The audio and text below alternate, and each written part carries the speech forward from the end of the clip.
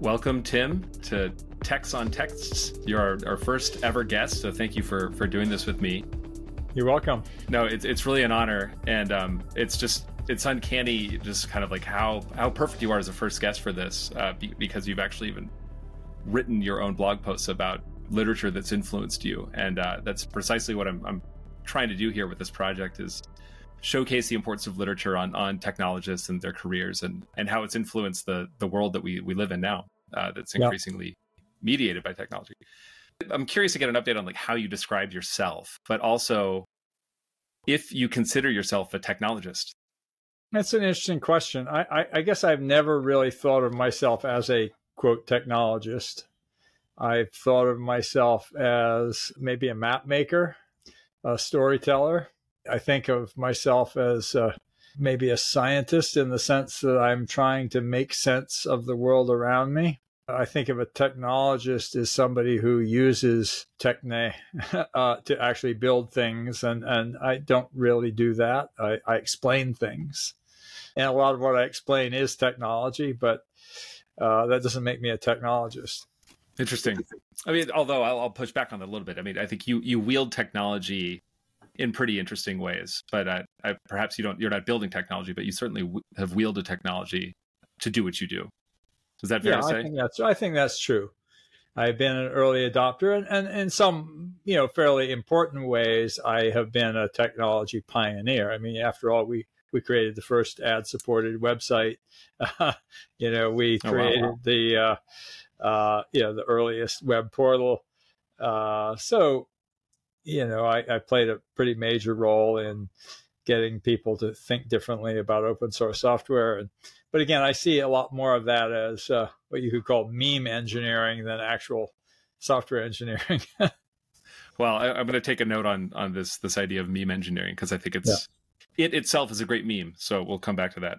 What prompted me to reach out to you was to talk about Dune. You've written a biography, or the biography of Frank Herbert. The only one. It's not properly speaking a biography. It's really a book about his books with highlights on his life. And I should say it was written in, I think it was 1978. It came out in 1981. I started in 78, so I'm not sure exactly when I finished it. It really goes only up through Children of Dune. For those who are fans of the later books, which I am not particularly. Same. Yeah, I first read Dune when I was 11 years old. I still remember bringing it home from the library. I found it at a library that was far enough away that my father had to drive me. And he sees this enormous volume. Let me actually get it down here. Oh, is this it? Like, this is the book? No, this is a copy of the same edition. Oh, yeah, it's not from the library. The original Chilton, Wow. By the way, it's an interesting story there. You realize it was published by Chilton, the car repair manual people. I didn't. Frank got rejected by 200 different publishers. But anyway, I was driving home, and my father looks at it, and he said, very conservative Catholic, he says, "It's sinful that so large a book should be devoted to science fiction." I almost used that as a little epigraph when I wrote my book. Anyway, it had a big impact on me in a variety of ways, and I could talk about that if you want.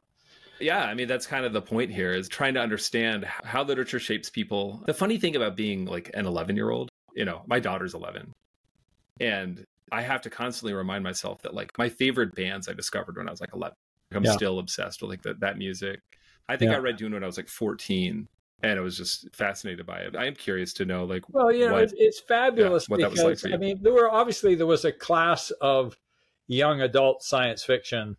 I mean, I started reading science fiction when I was in second grade, and by the time I was 11 or 12, I was reading everything, but still I had a special place in my heart for the kinds of books where the protagonist is a teenager. Right.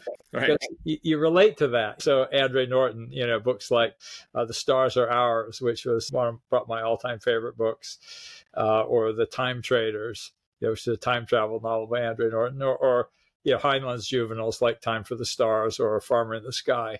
They all had young adult protagonists that you could really relate to. And Dune is sort of atypical in that it's not actually a young adult science fiction novel, but it does have a young protagonist. To me, there's something about that ability to identify with the hero of a novel.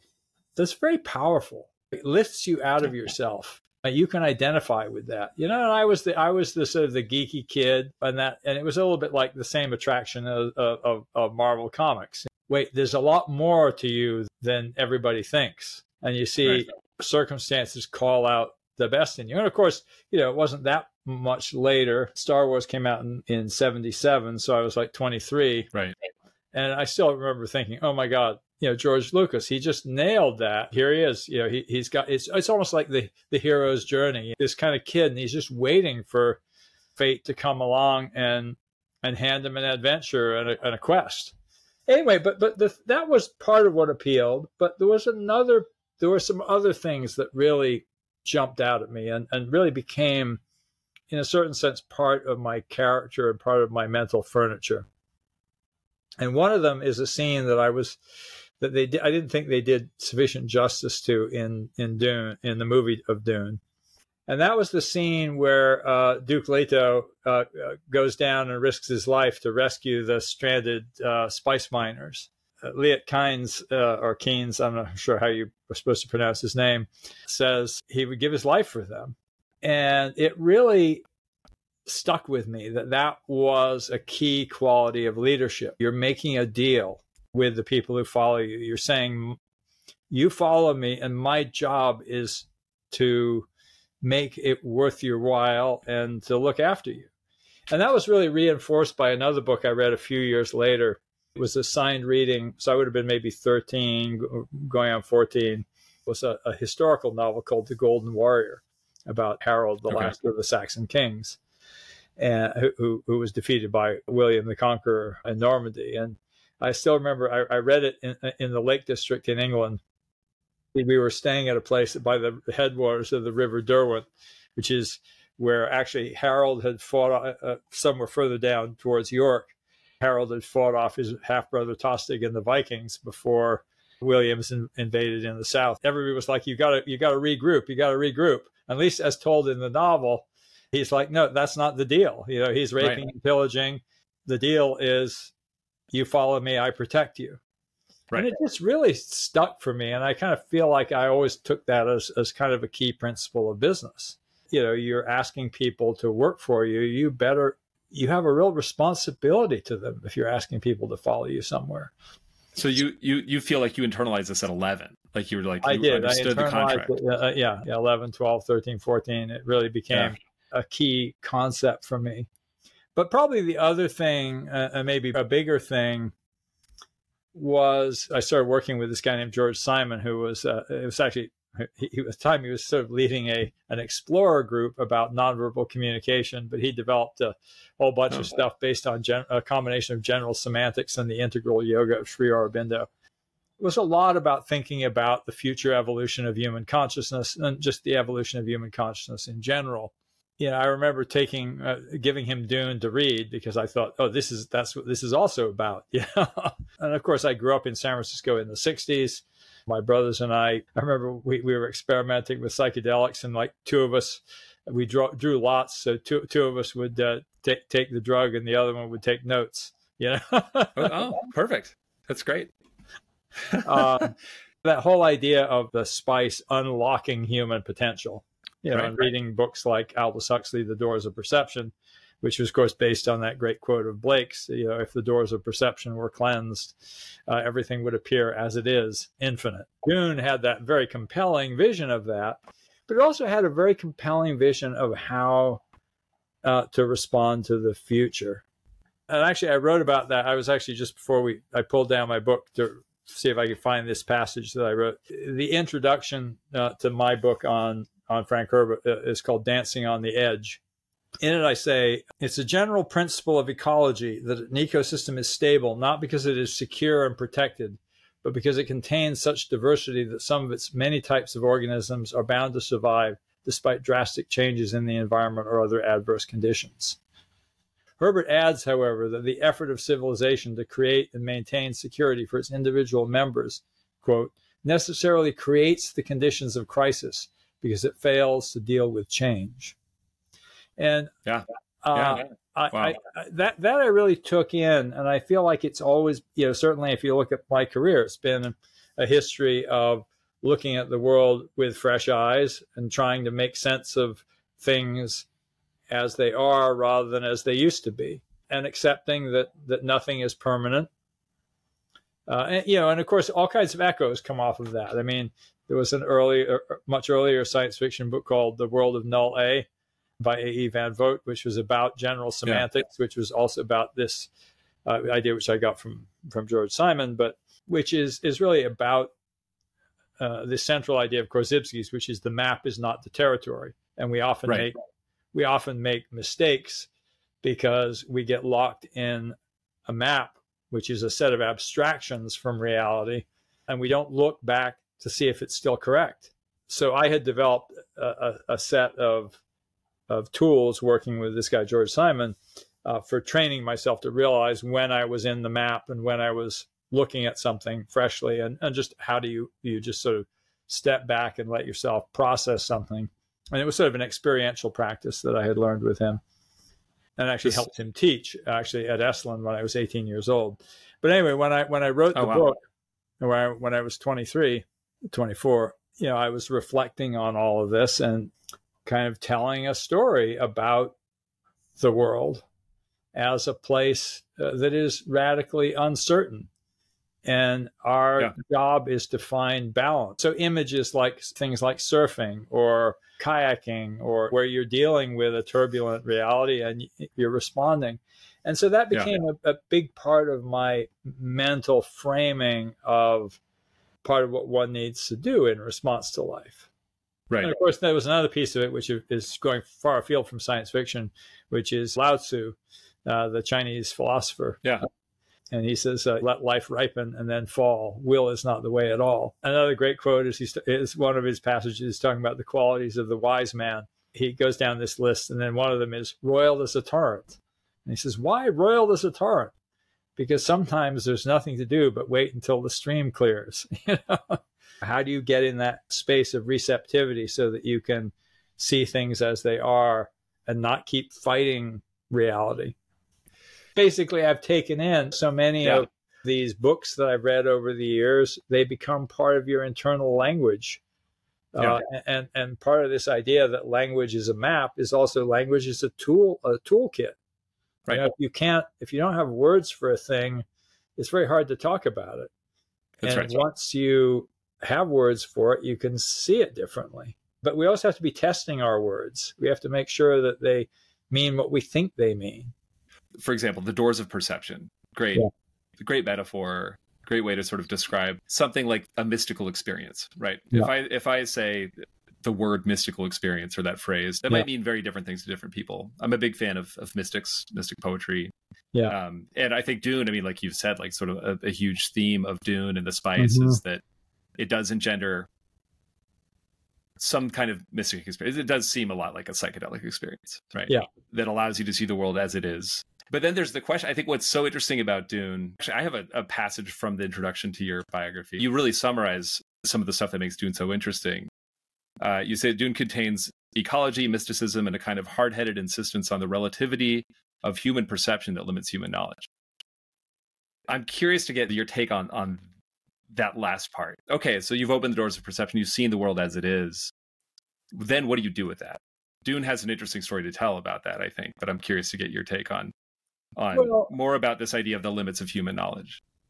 It's kind of interesting because when I hear that passage, I was obviously in some sense synthesizing Frank, but also kind of I was in conversation with him with my own ideas. Because I mean, for example, I know he had studied general semantics as well.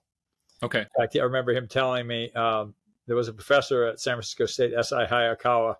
And I remember Frank telling me about S.I. Hayakawa leading a nude snake dance down from at Esalen down to the baths. Oh, man. Good old days. But so he was familiar with general semantics, but actually the ends of that passage were actually influenced by my reading of Karl Jaspers, a German philosopher, who I read when Frank had told me that the Santa Rosa Barrier was, in many ways influenced by Jasper's. And Jasper's thing was that was ultimately that, we are defined by our limits. Right. And we have to, and our ability to confront our limits and look at them squarely, with the limit of death, the limit of what's not possible. And can we live with that, or do we turn away from it and pretend otherwise? And so that was an echo of something I learned through my conversations with Frank in the course of writing the book. Okay. What are the sort of the practical applications of this? What comes to my mind, I mean, given what I tend to work on is big data and a lot of Earth observation data, where we have instruments that can see wavelengths of light that we can't see with our eyes, right? So we're actually able to create instruments, create technology that lets us see things that we can't see. It extends our limits, our limitations, or it lets us transcend them. But then what, right? So we have more information, but like there is this limit in terms of what we can do. Actually, I'll lead you a little bit here. I know that you're a big fan of Dune Messiah, the book, and I want to get your take on like what can we learn from Paul's story in terms of like, what happens when you actually can see the future? Like what are the implications of that? Before I go there, let me just sort of say a little bit about this interesting dialogue with reality and our limits. Right. Part of our job as human beings is to extend our limits. And part of that means understanding them. I had a great experience of that just last weekend at SciFu, our science foo camp, which we hold with Nature and Google. And Irene Pepperberg was there. She's the woman who has studied parrot speech for many years. And she said that, the parrots fail what they call the mirror test for self-awareness. Like primates will recognize themselves in the mirror. Right. And she said parrots. But then she realized that parrots actually, in addition to the three colors that, our primary colors, they also see in the ultraviolet. Right. And it occurred to her that maybe they don't recognize themselves because there's no ultraviolet mirror. Oh, wow. And I was like, cool, we can fix that. Yeah. And I hooked her up with someone from the MIT Media Lab who was there. I said, hey, do you think you build something so that the parrots can see themselves in the extended spectrum? I don't know if it's going to produce anything or not, but you kind of go, oh, you've identified a limit. And then you go, we can push that limit. We can test it. Yeah, no, I love that. And I love that sort of the bias that it shows, which is like, yeah, exactly. I can see myself in a mirror. So anything should be able to see itself in a mirror. And it's like, no, that's an instrument that we built for ourselves. All we've actually done is identify how dumb we are that we think that we're the only way. And I think about that all the time with my dog. She's like avidly sniffing. Sometimes I'll get down on my hands and knees and kind of try to see if I can smell what she's smelling. And of course I can't. You think, oh my God, our sensorium is so limited, and we live in this narrow little band, and we pretend that it's everything. And obviously we've done pretty well with it as a species, but we don't often have enough perspective, I guess I would say. Totally agree. I mean, yeah, we've done well with it in terms of like our ability to continue to grow as a population. Yeah. So on to Dune Messiah. So Frank's purpose in Dune was, as he said, he'd always planned to write 3 books. He was trying to tell the story of a Messiah as a way of reflecting back to people that this is the idea of giving over all your trust to somebody else is a bad idea. Right. And so it had to go wrong. And so he builds up this superhero, and then the superhero effectively gets trapped. And the particular trap that he's in is, if you can see the future, you try to shape it in such a way that you will pick the best future, and that gets you into a kind of stasis. This work I'd done with George Simon, there was a lot of like trying to let in the unknown, like just kind of, okay, I don't know what I don't know, but I can let it in and let it speak to me anyway. This is part of this distinction between being open to something more than what you've already been able to process and label. And so there I am, we can let this in, and okay, so what is the right choice? Let me try to just intuit it and be open to it, even if I don't know what it is. And and I did experience some of that feeling of stasis that Frank talked about, where you're always kind of, and I had some other friends who were part of, who had also worked with George, and it was something, it was very real to us, that was a real thing he'd put his finger on. And it was another science fiction book, actually, that helped me get out of that. And it's a book that's not all that well known, and it's many ways it's very dated, but very, very formative for me. It's a book called Rissa Kerguelen. The title is the name of the main character. It was, at one point, it was published as a trilogy. It's now usually a single long book. It may well be out of print. One of the volumes was called The Long View, and it played on the trope, which that had used in a lot of science fiction, like as you approach light speed, time goes more slowly for the person near light speed, something that fell out of Einsteinian theory. In this particular here, they have a cold sleep kind of drive, where people put into suspended animation, and what they have to do is they have to set plans in motion and go meet up with them. Yeah, right.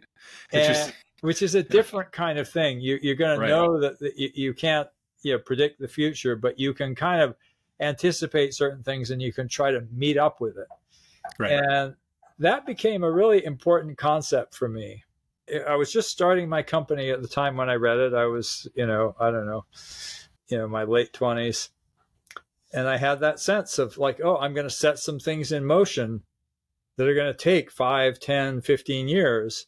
And the thing I'm trying to get to, are somewhere out there.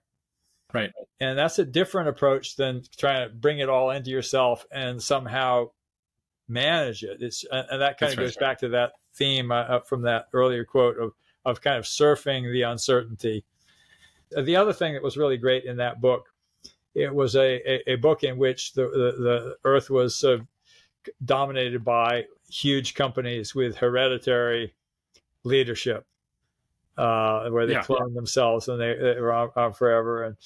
And the resistance was small entrepreneurial companies. And that was also very shaping for me. It was like, oh, if you want to make change, don't join the big guys, make your own way. Those two ideas from F.M. Busby's Rissa Kerguelen were pretty big for me. Yeah, and they were in a kind of dialogue with Dune Messiah. The other thing that I have to say, I'm not sure I entirely agree with it, but it always stuck in my head.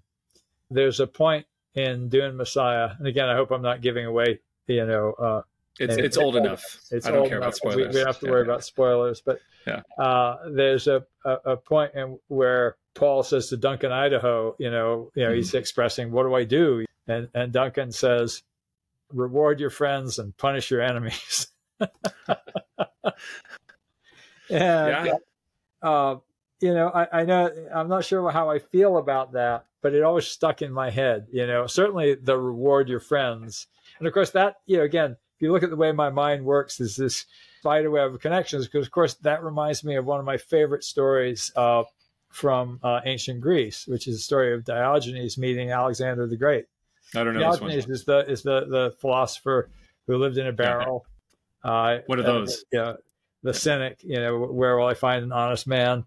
Alexander comes and says, I admire your philosophy. I'd like to give you riches. Diogenes says, look at me. I live in a barrel. What use do I have of riches? And Alexander had the better of the exchange, because he said, have you no friends? Right. In some ways, that probably was the seed corn for my, enduring business principle: create more value than you capture. Right. It's like if you have power, use it to benefit others. But I mean, this is the trap, right? That like that's kind of like how the trap gets set. Mm-hmm. I can imagine, which is that like, so you've built an empire, or like Paul, you're suddenly taking control of an empire. There's a strong conservatism seeps in, because a lot of people are like, okay, this is the way things are and the way they should be, and you have a lot of people kind of becoming dependent on that. And how do you guard against that? How do you remain open? I have to say, I like to think that there could have been a version of Dune that went a different direction. Okay. or of Dune Messiah and Children of Dune, because in the end, we may fail. Basically, Paul, and in particular then his son Leto II, we're going to create this stasis, and then it'll break in a truly explosive way, which remixes the gene pool. It's a big fanciful kind of narrative that I go, no, I'm a big believer in we keep trying. And Right. it, again, brings me to another piece of literature, this wonderful poem from Rilke, which I only read in translation from the German, so I feel justified in doing my own slightly different version of it. It's from a poem called The Man Watching, which I originally read in translation by Robert Bly. And it's about Jacob wrestling with the angel. And there's actually a famous painting by Delacroix in Saint-Sulpice in Paris that I love of this story from the Bible. But in it, Rilke says, what we fight with is so small. And when we win, it makes us small. What we want is to be defeated decisively by successively greater things. It actually says greater beings because it's describing angels. But I think, I used this in a talk I did in 2008 at our ETech conference, a talk I called "Why I Love Hackers," and because it's like they're struggling with hard problems and not thinking that they're necessarily going to win, right?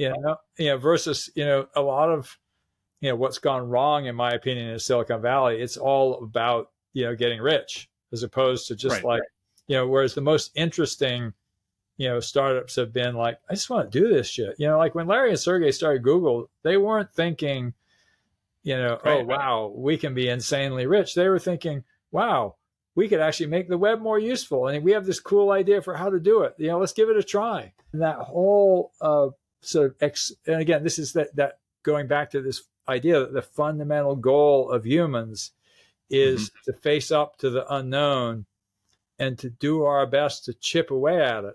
There's always more. The unknown is infinite. In fact, my friend George Simon, who I referred to earlier, used to say his definition of God was et cetera, all the rest. Yeah. I love that. Oh, that's great. No, I mean, it's. I'm so glad you said this, because I mean, this is really. I'll just say it out loud. Like, that's why I wanted to start this project. Is all interesting technology, I do think, is motivated by something very human, like a human curiosity and striving, and sort of like what you mentioned before, like a desire to transcend our limitations. And I also, I feel like it's been lost. I guess throughout my career, I increasingly encounter people that they've been trained to only think about optimizing stuff, or like to crush it, and I just think we're missing out on a lot if we forget the sort of the origins of all of this stuff and why we go about it. Yeah, and just and it really goes back to this idea of limits. One of our fundamental limits is death, and we know that we can't take it with us. So why are we so obsessed with accumulating more? And again, this gives you another piece of a little view of my literature. I'm a huge fan of Samuel Johnson, the guy who wrote the first dictionary of the English language. That's what he was most famous for. But he was a brilliant essayist. He wrote a poem called The Vanity of Human Wishes, which is actually a translation of a Latin poem by Juvenal. But he also wrote this short sort of proto-novel called Rasselas. And in it, it's basically Rasselas, a prince of Abyssinia, this supposed prince who's kind of goes out to get his education. He's been locked away, and he goes out to get his education in the world. He's traveling with his tutor. And the scene that I most remember is one where they go to Egypt, and his tutor, Imlach, says, I consider the pyramids to be a monument to the insufficiency of all human enjoyments. He who is built for use till use is supplied must begin to build for vanity. It's funny. I remember I sent Jeff Bezos a copy of Rasselas once. Oh, wow. After I had told him about that fabulous passage. That was many, many years ago. Yeah. Bezos is on record as saying that Remains of the Day is his favorite novel. So maybe one day we'll get him on the podcast to Yeah, well, talk again, about that. Jeff is actually a very thoughtful guy. I mean, he used Clearly. to come to our E-Tech conference, and I put on dinners for him with interesting people, and we had the best time. As obviously as Amazon grew, he I don't know whether he changed or just it was the PR strategy or whatever. But we haven't talked in years. But I do have he's very interesting. Yeah, and I'm I don't have to apologize. I'm a big fan. I mean, I spent 8 years at AWS on purpose. I just think AWS is incredible. So yeah, he's really brilliant. Yeah, and his first shareholders letter is a great piece of writing. It's an incredible piece of writing. So I'm not just blowing smoke. But I mean, it's that to me again is sort of like, I think one of the things that's so compelling about Dune is that it is, I think to the point you're making, like it's somewhat pessimistic, right? It's quite pessimistic, the whole story, in that like Paul is effectively crushed by the knowledge and the power that he attains because he realizes he's effectively powerless, or that he can't quite control. I mean, just the fact that he knows what's going to happen doesn't necessarily mean that he can control things or make things happen in the right way, or he's not willing to. See, I don't know. But I never read it as pessimistic. You think there's another version of Dune that could have gone another way, and I guess I'm curious to. Well, describe the two different paths. Like you keep trying, even though you're going to be defeated, and in some ways you could argue that that's actually what Paul does in Dune Messiah. Basically he sets this thing free. I think I've never quite been comfortable with where it went in Children of Dune. Right. Well, I mean, and you stopped there, right? You didn't read after that? I think I read one or two of them, but I wasn't that fond of them. No, so for what it's worth, I made it through God Emperor of Dune, and I was like, I've had enough. Yeah.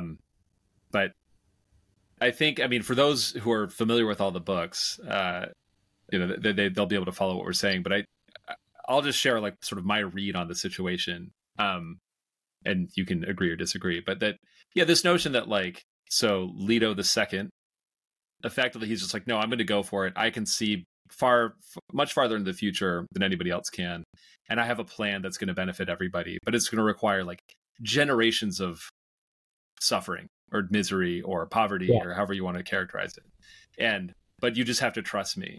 And again, I didn't really want to read after that because I was like, all right, the writing became pretty boring too, but it does describe, I guess, to my mind, a somewhat pessimistic path, which is the idea that if somebody did attain that kind of power that they could control the universe in that way, they would be, they might be willing to make decisions that were inhumane. I don't think it makes sense to trust somebody like that. I think that's right. And I mean, people have in fact made that choice.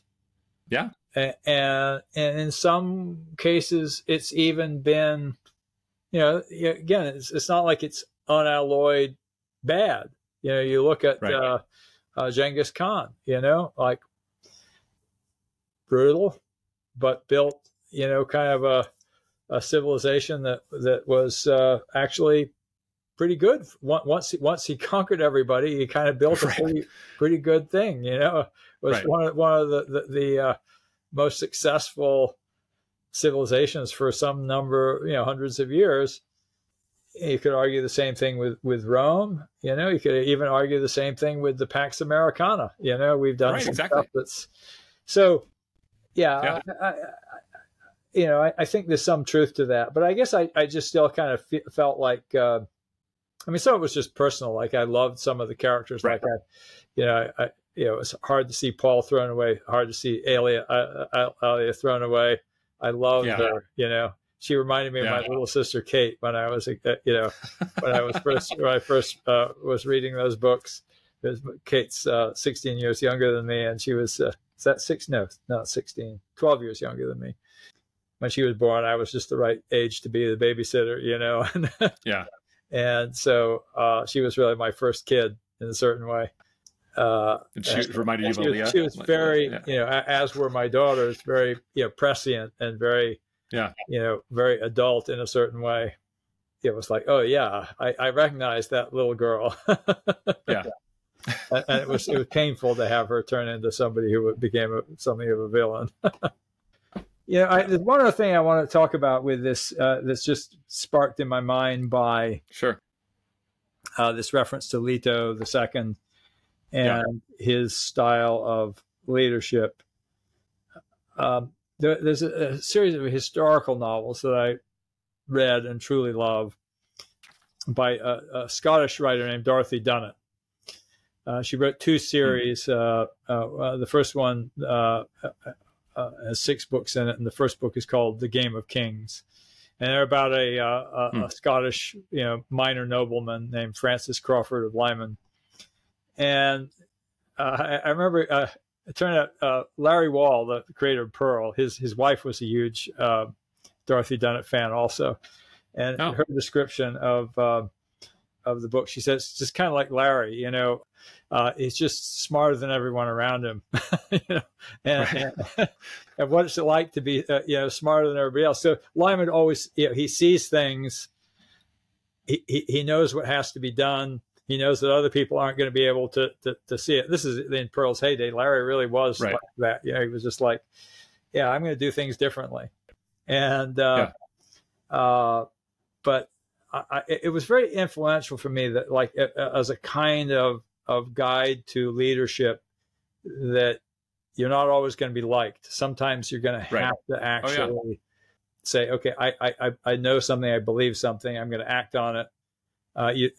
You're just going to have to trust me. Or in the case of Lyman, he basically would just go, okay, I'm going to do this thing, and everybody thinks I'm the bad guy. I'm okay with that. Yeah, you have to be. Times when, as a leader, even in business, you have to take that position. Oh, absolutely. You have to say no all the time. You might have to lay people off. But you have to make hard choices. Yeah, exactly. You have to make hard choices. Yeah. I mean, there's nothing wrong with that. It's just part of the package. But then actually, let's go back to the story of Leto the First, putting himself in harm's way. Are there examples of this? Like what is the equivalent of you putting yourself in the path of a sandworm with your team? Well, I don't think you've owned your business, so no, I've never had an opportunity for that. But like when with the .com bust was, I'd always had that had led me down the path of a very paternalistic kind of approach to business. And after the .com bust, it was do layoffs or the whole company dies, and we had to lay off 25% of our staff. Still remember, looking at these books of names. And I looked down, there's all this hair on my binder. Like my hair was literally falling out as I was so stressed by it, but I had to do it. But first thing I did was, I ended up making a personal guarantee for the loan, whatever loans I could get on the company. And I didn't take a salary for 2 or 3 years, So it was kind of like, okay, I got to lay these people off, but I'm going to take as much of the pain on as I can. Yeah. No, and it's a terrible thing to have to lay people off. I mean, I know. And it's the kind of thing that, again, as a leader, also, like, no one feels sorry for the guy laying people off, right? As they shouldn't. They're the one that's not having, like, such a horrible day, but it's a really awful thing. And that's part of the very painful. Yeah. But, so it's not quite the same. It's not the same thing at all. It's not a sandworm. Yeah. Well, but it's not kind of these guys who, we have, like if you look at the typical CEO narrative in America, we must cut costs. Thank you. Let me take my, multi-$100 million pay package. Right. There's the very clear difference there. Yeah. Exactly. Yeah. And it's not to me, I'll just say it for myself. It doesn't seem like a fair agreement that I would want to enter into. So you mentioned this. I want to go back to what you're saying about this kind of like setting the course for the future and then meeting up with it later. You told a story. I mean, just when I was many years ago, it was like 2012 when I was in the Code for America Accelerator. I think it was around then. You told a story about your Unix bibliography. Oh yeah. Which I think is a really good practical example of like how to apply that lesson. Can you tell that story? I'd love to hear it again from you. Oh, I'm not quite sure which lesson you're thinking it's an application of. I think it's an application of create more value than you capture. It was I had this notion, our books were just getting adopted in bookstores. Most of the computer books at the time were about personal computers, and books on Unix and C programming and the like were sort of considered professional books, and they were sold in far fewer stores. They had what was called short discounts, so bookstores didn't buy very many of them. And we actually lucked into this because we were so, one of the things that was great about us was we weren't publishers, so we didn't know what to do. So when we first started talking, we originally sold our books by mail order, direct mail. And then when we got discovered by bookstores, we were like, okay, what kind of discounts do you guys get? Right. And they told us their steepest discounts. And so we started selling our books at those discounts. And they started, so they bought a lot of them. It's like the competitive books. If there's two $30 books and one of them they make $15 on and the other they make $8 on, they're going to go, wow, we'll sell a lot more of the one that we make more money on. We can discount it. We can do whatever. So we were really, all of a sudden getting a lot of attention. But I thought, well, there's not a lot of bookstores still don't really understand that there's a lot of demand for this stuff. Unix, the X Window system, then like the internet. And I thought, well, let me make a giveaway, which is a little pamphlet about, here's a bibliography of the best books on Unix and the X Window system.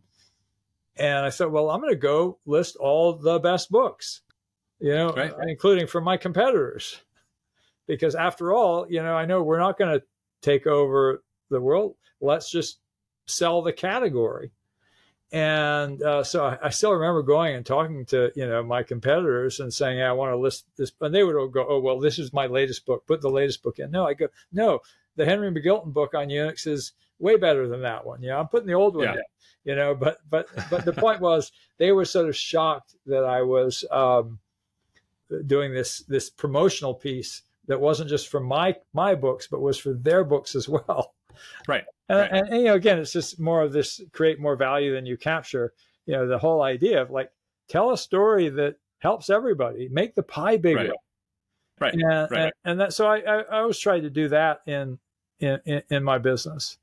And I, it was even things too, like people would say, and this is particularly true in the early days. Now it's probably less true of the company, but go, why don't you have a book on such and such? And I go, oh, because there's already a good one out there from, this competitor. Right. Why would we want to do another one? There's too many things that have no good books. So we're gonna focus on just filling out the stuff that people need.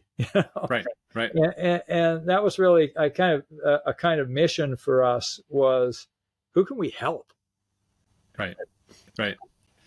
Well, no, it's beautiful. And I mean, you told that story again, and this is like 10 years ago, more at this point, but it stuck with me. But I guess the lesson that I took from it is more of this kind of like creating the future also. Like you created the wave, like you did your part to create like the Unix wave, and you were situated to catch that wave. But in any event, there was this idea that like you had the foresight to see that like these books needed to exist in the world and more people needed to read them. I don't think that happen. It was that. No. Foresight suggests that we were expecting an outcome. We're gonna later on. Certainly, I would say I did some of that, but at that point, our first print runs of our first books on Unix were 100 copies. It's a very small way. It was just like there's no good documentation on this thing. Let's make it. The other thing, it was very funny. We were very idealistic. I remember in the early days when we first started our mail order book business. This is before the days of taking money, and people would actually have to send us a check. It was you couldn't. You didn't really have We didn't have any ability to take credit cards. There was not a provision, we weren't even doing it over the internet. It was, or maybe it was email. And we would just basically, people would order the book and we'd say, send us a check. And we put the book in the mail before we got the check. Right. And I don't think we ever didn't get paid. Yeah. Oh man. It was just like, it was just this trust. And later on, of course, we really got a sense of just how badly people were hungering for this content. And then we kind of got more convinced of the size of the market. But in the beginning, it was just, we were a tech writing consulting company. And when we had downtime, we thought we might as well do something useful. Right. So we started writing manuals for software that we were using that didn't have any good manual. Right. Okay. Perfect. Yeah. It worked out well, clearly. Yeah. Actually, you just reminded me of something else. So I was reading these posts that you've written about science fiction and about the books that have shaped you. And in the post about the books that have shaped you, you mentioned Rissa Kerguelen, which you already mentioned. Yeah. Kerguelen, sorry. But you say the book gave you the courage to submerge yourself in the details of a fundamentally trivial business, technical writing, and to let go of your earlier hopes of writing deep books that would change the world. Can you talk about that a little bit more? Do you still believe it's a fundamentally trivial business? No. Obviously, it became very meaningful, but at the time, I didn't know that. Yeah. And I'd had this idea. I'd done this work with George Simon. I went to Harvard to study classics because I was really, it's sort of interesting because the whole idea of Web 2.0, which was a kind of, we are building a global brain, mediated by technology, for me in the 70s was we are heading towards a global consciousness that's mediated by some kind of spiritual, awakening or whatever. Right.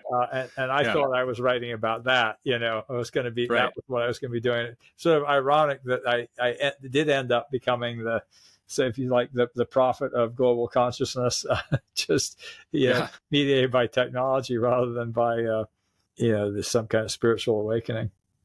Yeah. I still think we're due for a spiritual awakening, but we are topic. Yeah.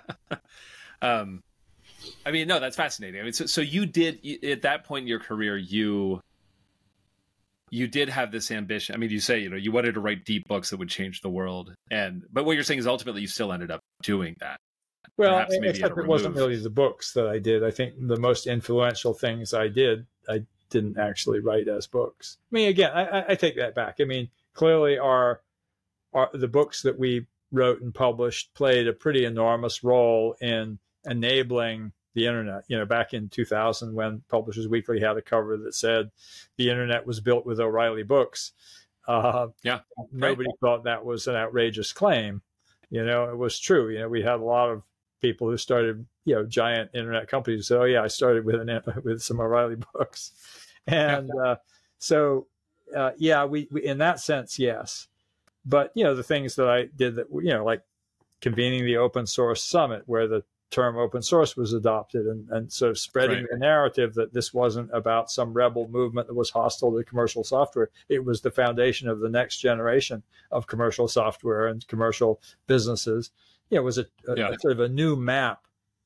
Web 2.0. What is it about the companies that survived the .com bust? It was a new map. Gov 2.0. What is it? What does it look like if government starts acting like a platform? That was a new map. So all of those things were, effectively short form manifestos and PR work, and the term I used earlier was meme engineering, telling a story about how to make sense of the world differently. Yeah. No, I was actually going to bring that back up. This notion of meme engineering. I would say like Gov 2.0 has been a huge part of my career. Has been working in like the Gov 2.0 world, which is a concept that I guess you made up, right? Yeah. And can you talk about this idea of meme engineering? Do you have a strategy, or do you just? Well, at the time, it was just a reflection of how I worked, which was you look at the world and you tell a story about it. Right. It was also a big piece of it were a set of skills that I learned from a guy named Brian Irwin, who came to work for us as our head of PR in 1992, back when we first published the whole Internet Users Guide and Catalog. He had been the director of activism for the Sierra Club. Oh. And he had been commuting from Santa Rosa down to San Francisco, and he wanted to have a local job where he didn't have to commute. He discovered that we had this job, and he really invented a lot of influencer marketing techniques that are still practiced today. You go find the influencers, and at that point it was Usenet. But the other thing he did was I remember him saying to me, people don't care about your book or our books. Yeah. He said they care about the topic of our books. So we're not going to sell the books. We're going to sell the subjects. And that's really where I got that from Brian. So we went on, my first ever kind of PR tour was the Internet is coming. The Internet is coming. Right. And we were using, the whole Internet Users Guide and Catalog to sell the Internet. And then we, of course, we created, things like GNN, the Global Network Navigator, and Internet in a Box as products to help accelerate the adoption of the Internet. And then, of course, a lot of my activism after that was about why, we needed the web to continue to be peer-to-peer, why we needed everyone to have a web server, not just be web browsers pointing at big central servers. And that led me down a path. And then, of course, open source software. And then, I started thinking, I kept thinking about the meaning of open source software, and I was dissatisfied with the narrative that it had to do with some special kind of license, because I had been around, Berkeley Unix, which was, first of all, a very, very open license, and secondly, was a large, worldwide collaborative community enabled by Usenet and actually sending mag tapes around, with a license that was owned and controlled by AT&T, originally. And I said, well, clearly, if you can have that kind of incredibly dynamic, community of software developers creating shared software, contributing, it can't just be about license, because AT&T's license was nothing. There were permissive practices. So I started telling a story about how this is really, has much more to do with the Internet, with how people are sharing differently and how they're able to collaborate differently, how they're able to connect differently. And I kept thinking about that and following that thread. And then that led me down the path to, how the Internet was more and more changing software development. And then I came to this idea that, I read things and I take them in and go, oh, somebody just gave me another piece of the puzzle.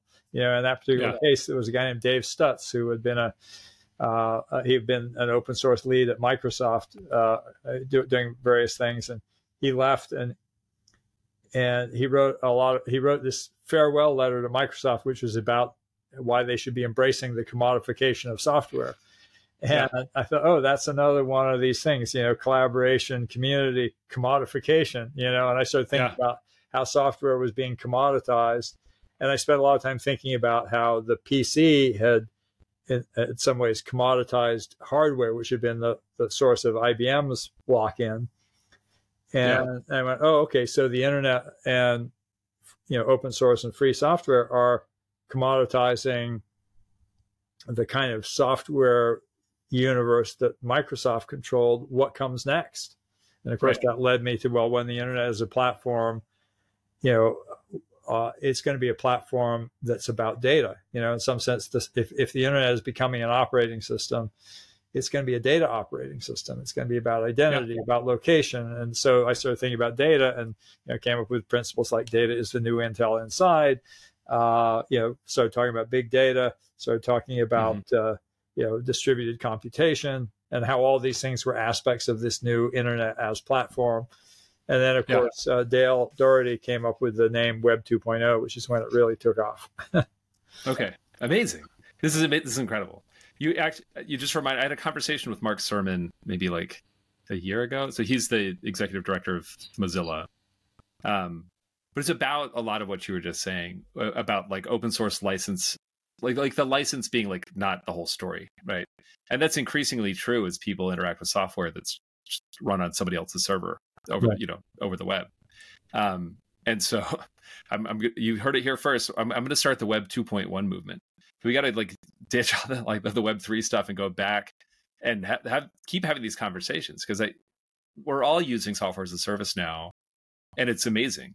A lot of it's built on open source tooling, but the way that these services are governed and managed is completely inscrutable. And well, oftentimes, the thing that's really this is really the big frontier of open source today is LLMs, and this is you have the big centralized systems that are being run by OpenAI, Google, and Microsoft, and then you have Facebook has ended up getting behind smaller models, that can be distributed and open source, and it's sort of interesting because the big guys are saying, doing a lot of FUD. You actually this has to be regulated because and only the big guys can regulate it because it's such a dangerous technology. And I have to say, I think there are some risks, but it's really being overblown. I think it's being overblown by people who have a vested interest in having this be big and centralized and under the control of a few players. Rather than decentralized, because it is a very disruptive technology and it is potentially a reset. And I first started thinking about this when at O'Reilly, we built a search engine we called O'Reilly Answers against the content on our platform, which is, tens of thousands of ebooks, tens of thousands of hours of video. And we'd always had a Solr-based, Solr being an old open source search engine technology. And it was always like whack-a-mole, and suddenly, with machine learning, you could build, a plain language search engine that would take you right to the paragraph that you were looking for, right to the minute of a video. And I went, whoa, this is super disruptive. For the first time in 20 years, we can search our own content better than Google can. And I thought, wow, this is really potentially very disruptive. And then, of course, out came ChatGPT, and everybody was like, yeah, this is it's really going to change the game. And we're really just in the early stages of, this is like when Jim Allchin was, Microsoft was saying open source is a cancer, and everybody's like, oh, these small open source large language models are really dangerous. They're going to destroy everything. We need to, and I guess, again, that would, be something else that's a big part of what I do is pattern recognition. And I go, there's no guarantee that the pattern will repeat, but it sure looks suspicious. No, and I think a lot of the arguments in case of like in favor of open source software in terms of security and just the ability to scrutinize what's going on in there are obviously applicable to these models. Yeah. Well, but also just the power asymmetry. It's sort of like if a few big guys have enormous power and they're basically denying that power to individuals and to smaller companies, we all become clients. And that's, to me, there's a very interesting thing here, because an LLM in some sense is obviously they capture the state of the internet at a particular point in time. Right. But they capture a huge amount of the knowledge that's been on the internet, which before you needed someone like Google to search. And now it's sort of there encapsulated in the model. And then if you can ground the model in our case with professional content that's been vetted, you actually can get better results than you can, the example I always use, like, okay, if you were trying to get legal advice, do you want it to be coming from Reddit, or do you want it to be coming from, Westlaw? Right. And you may want to have the thing trained on Reddit so it can understand the questions, but you want to have the answers come from actual legal citations, and not ones from something that up. Something that doesn't hallucinate. It's funny. I actually asked ChatGPT, I'm like, which technology leaders have read Dune? And it was like, oh, Jeff Bezos loves Dune. Steve Jobs loves Dune. And it had all these stories about like Steve Jobs. It said something like Steve Jobs used to like quote it in meetings.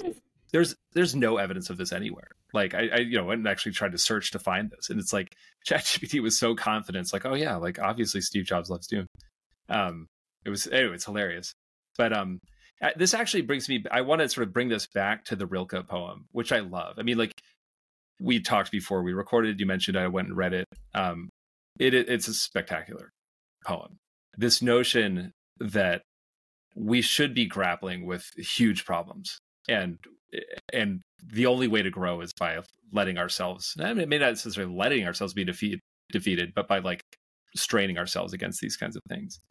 And this might be a little hyperbolic, but like I do feel like these large language models are, and just advances we're seeing in AI, we are confronting technology that we can't quite understand anymore. Like we can't program it.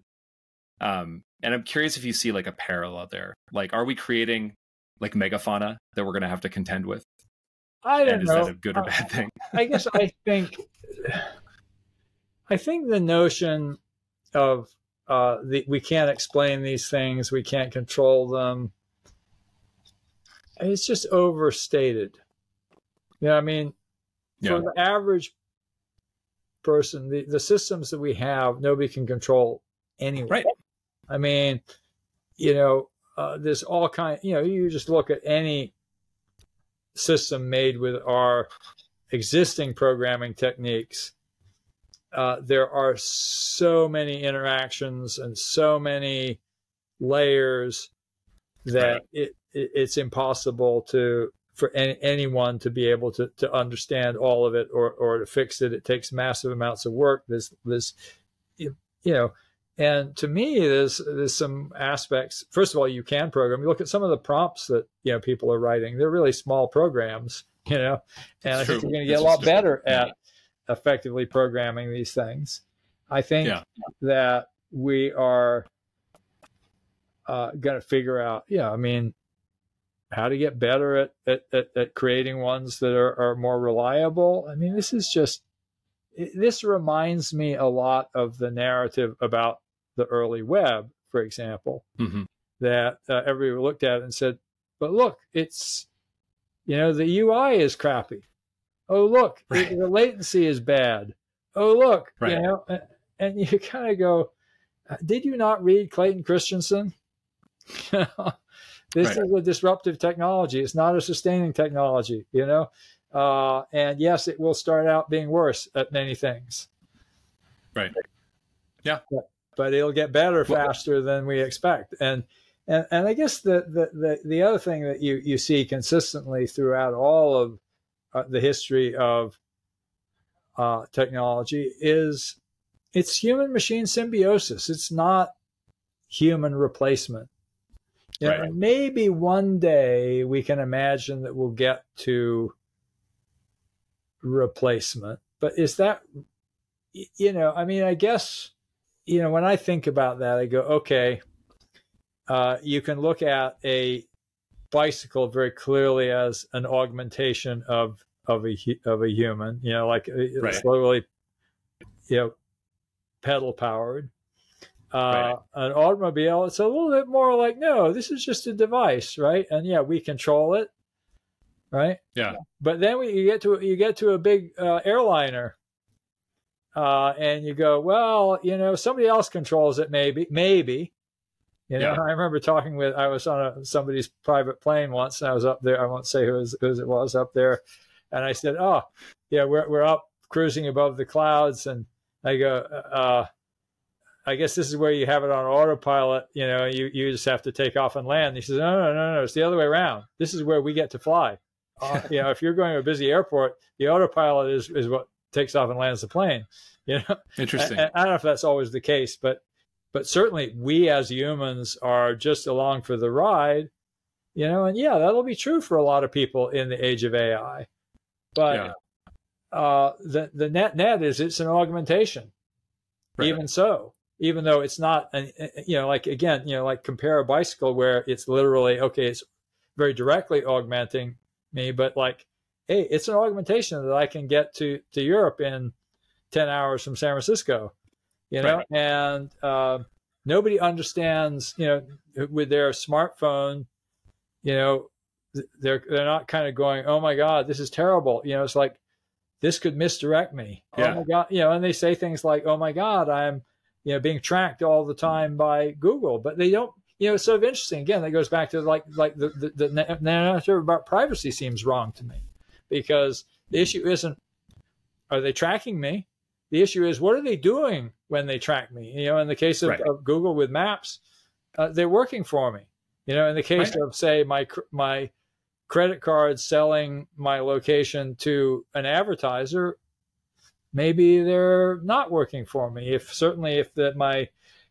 my car were to report me to my insurance company, you kind of go, well, that's kind of not working for me. So, we're not even asking the right questions about these technologies. We totally agree. We have a narrative that is making us afraid rather than making us look at the strengths, the weaknesses, and how to apply the technology more effectively.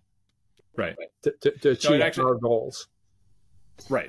Well, now, and I'll add, to your points about people not understanding the technology we have now and us being sort of at the mercy of it. The same thing applies to capitalism, just the markets that dominate our lives, or American democracy, or any other kind of governing system. They're inscrutable to most people, and it's not like any one person can. And them. Uncontrollable. That's I think. They can't. Right. And that's why I love this Charlie Strauss term where he said, Cory Doctorow uses the same concept. That corporations, governments, all institutions are simply slow AIs. They are artificial intelligence. That's a good one. I see my wife Jen Palka's book behind you on the shelf. Of course. Which is all about why government is so hard to control. And nobody can manage all the layers. There's hundreds of years of accumulated cruft, and we can start to figure out how to get back in the driver's seat, but we're not in the driver's seat now. No, for so many things. But anyway, all this kind of comes back around to the big challenges. We shouldn't despair. We just need to tackle these big challenges, and with all the tools at our disposal, and do our damnedest to solve them. I do think that there's a really interesting time coming up, because the challenges that are coming at us are so large. Climate change is obviously the biggest, but climate change brings with it political instability, mass migrations, challenges in agriculture, clean water. It's not just energy, it's not just wildfires, it's warfare, and effectively our interconnected world. Boy, I'll tell you, one of the things that AI can really help us with is actually managing some of those things. One of my favorite quotes is from a guy named Paul Cohen. I used to be the AI program manager at DARPA. He was a professor at University of Pennsylvania, maybe. But he said the opportunity of AI is to help humans model and manage complex interacting systems. We need to get better. There's actually a really, really good book I just read recently. It's got a simple idea. It's called The New Goliaths.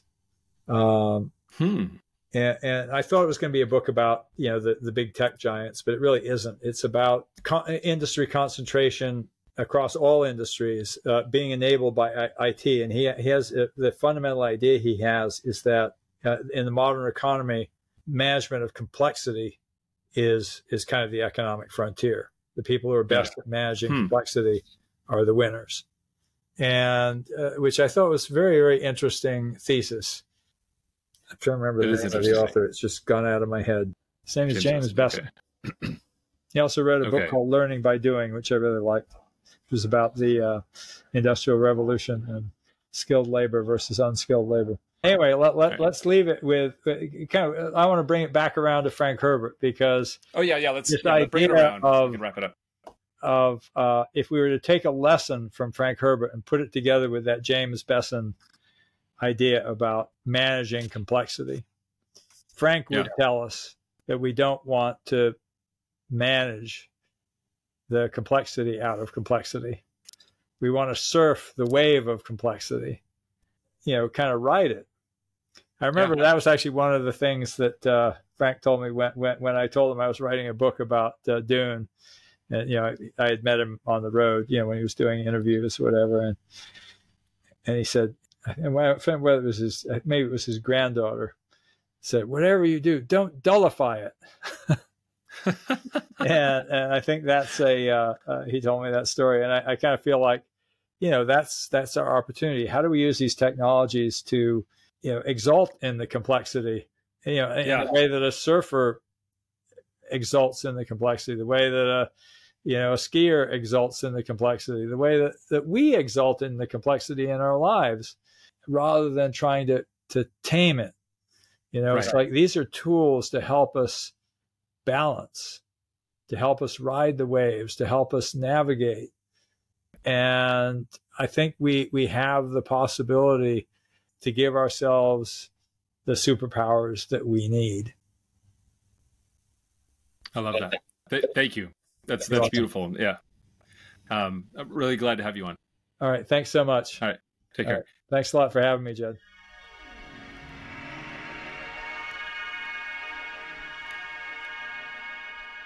Wow. I loved that conversation. I recorded that a little over 6 months ago on July 18th, 2023. I'm recording this on February 5th, 2024. My original plan was to get this out the door in September of last year in advance of Dune Part 2. But fortunately, for me, the writer's strike pushed the release date back, and I got a little extra time to figure out how hard it is to start a podcast. But here we are, and if you're listening to this, I just want to say thank you. This is a real labor of love for me. I actually did start this podcast because I believe that by talking about literature, we can create better technology. If you enjoyed this, I just want to share a few ideas of how you can help. The first thing you could do is share this with somebody who you think would find it interesting.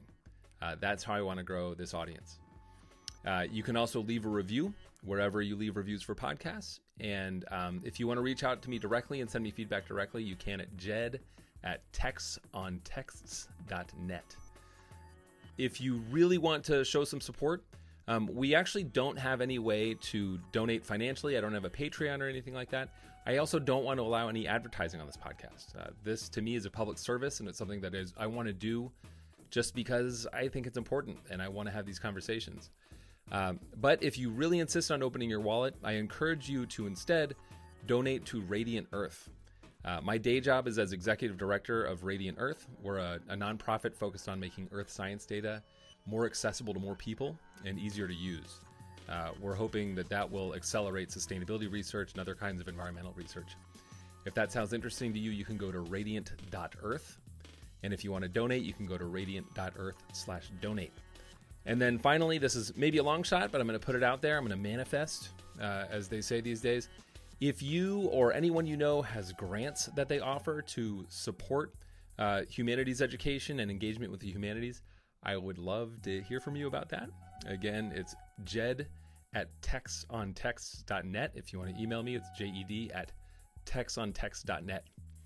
I want to, again, thank Tim O'Reilly for being so gracious and so generous with his time. Really, that conversation was a tremendous gift to me. I hope you enjoyed it as much as I did. My intro music is by Secret School, and the outro music is a song called 3/10 of the Population by We. And I will be including links to them and a few other things that Tim and I talked about in the show notes. Thank you again for listening, and I hope to see you in about a month. Bye.